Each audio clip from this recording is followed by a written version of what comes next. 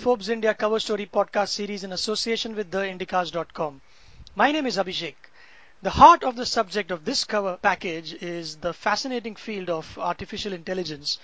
What was science fiction just a few years ago is slowly but surely turning out to have some interesting applications. And joining me on the call to talk about the cover is Forbes India's Harichandan Arakali. Hi, Hari. Hi, Abhishek. Good to be here. Thanks. Before we dive into the cover that you've written, in layman's terms, without getting too technical, could you explain what artificial intelligence is? Probably one could lean on, the test recommended by famous scientist Alan Turing.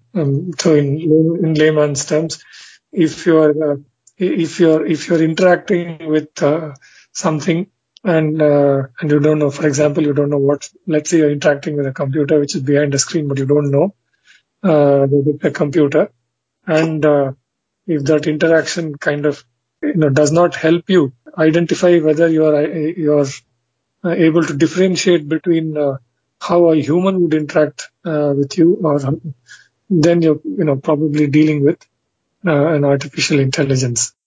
So in other words, if you're talking to party X, and if that party X is a computer, or even if it's a computer, it talks as naturally as a human being would, and you can't tell the difference. So that is the pinnacle of artificial intelligence. So to draw a parallel is as at a very basic level, is if you talk to, let's say, an Alexa or any one of these devices, and if you say hello, but if you say hello and if you're tired, it'll respond to you by knowing the context that, hey, you're tired, you seem to have had a hard day. Or if you're excited and say hello, it will sense that in your voice and try and respond to you as a human being would at a very, very basic level.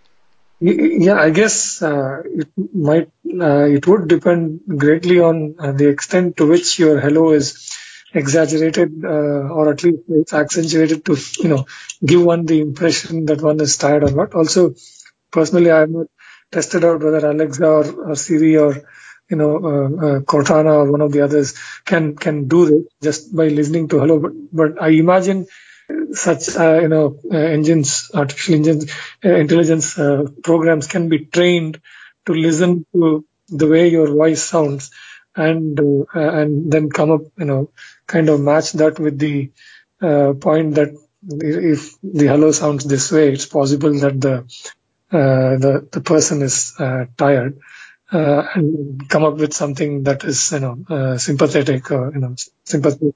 That's the direction in which many of these things are headed, in the sense that to give us human-like responses, human-like behavior, quote unquote, if you will, in the way the computers are supposed to help us in various fields. Yes, and you mentioned human-like. I think one of the videos that went viral recently was Google CEO doing a demonstration of how a bot or a voice from a computer can book a hair appointment, a salon appointment for you by talking to a real person on the other side. But your essay that you've written, Hari, the overview, and I quote, it says, although these are very early days, it is clear that artificial intelligence will touch everyone's life. What is not clear is how. Could you explain that? That's sort of the nuance in terms of how one should think of this as early days, because the scientists themselves say, for example, that in many cases, for example, with things like these deep neural networks and so on, they don't fully understand yet why a certain response is put forward by the computer. Although to it feels like the response is truly that of an artificial intelligence that is more and more human-like. People in the best scientists, the best minds, don't understand many of these aspects. So yeah, I mean, there you have it. A lot needs to be done before one can sort of very, very clearly understand what is happening behind the sort of black box, if you will. So what are some of the applications here in India that you may have discovered while, putting this together? Of course, we'll come to the cover story that you've done, but generally... applications in India may not necessarily be very different from applications elsewhere. Of course, with the caveat that in India, you have a very large number of poor people, and since you alluded to the government's recent policy paper by the think tank Niti Aayog does talk about how one might look for ways to apply AI techniques to benefit large numbers of people in some of our most difficult problems. So, in healthcare, in education, in lack of infrastructure in various ways. So, yeah, so that's that, and these verticals also give you, they hold out examples of where you asked how AI might already have been applied.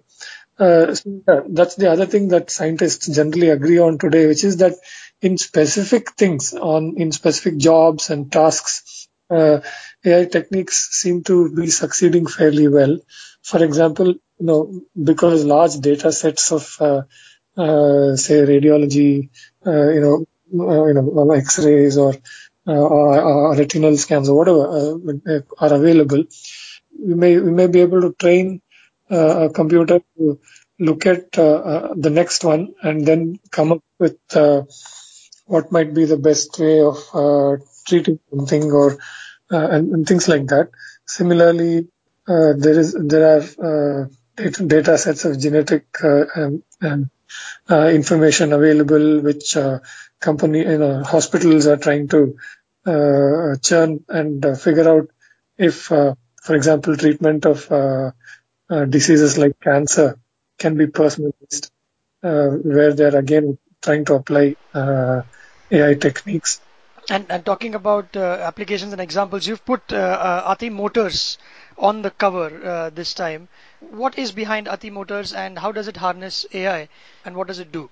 Ati Motors is trying to build autonomous vehicle, which I think, if I'm not mistaken, is a class 4 vehicle, meaning that within well understood or well defined sort of semi-private areas, like, for example, say a factory's facility or the campus of a university or an airport, for example, where you go from point A to point B to point C, where the route is sort of very well mapped and it has a fairly detailed three-dimensional map of the whole location and so on.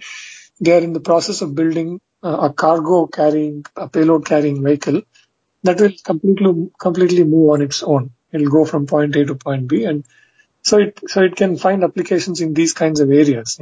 One challenge that is very evident is that the technology itself rapidly changes, not yearly, but month on month. The whole subject of artificial intelligence and the number of people across the world collaborating or working separately. How does a team like this sitting in Bangalore that you met keep up and try and continuously innovate? Well, one thing that is helping this time round is that there is a strong movement towards open sourcing knowledge. So even big companies like Google and Microsoft, and I think Microsoft, you may have read, is the latest to join the other big companies like Google and Amazon too. I think while they have been previously doing it as well, but recently I read something about how they're going to be putting in public domain very large data sets that others can also use and benefit from. So similarly, Google, Amazon have also, placed a lot of what they have built and learned in a sort of open source environment.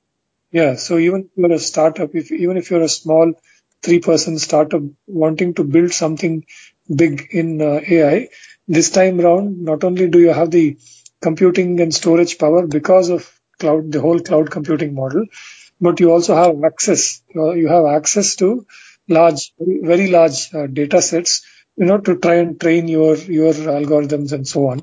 So I think that is the whole move towards open sourcing various things is a big trend that is helping people develop things faster this time around. But the funding, the VC ecosystem in India is virtually non-existent. I mean, people are good to invest in the next e-commerce venture, but you will not find VCs investing easily in these kinds of ventures where there really isn't a precedence, right? I mean, uh, I don't think there is a precedence to Ati Motors in India, or so it's not a tried and tested model. It's not. It's definitely.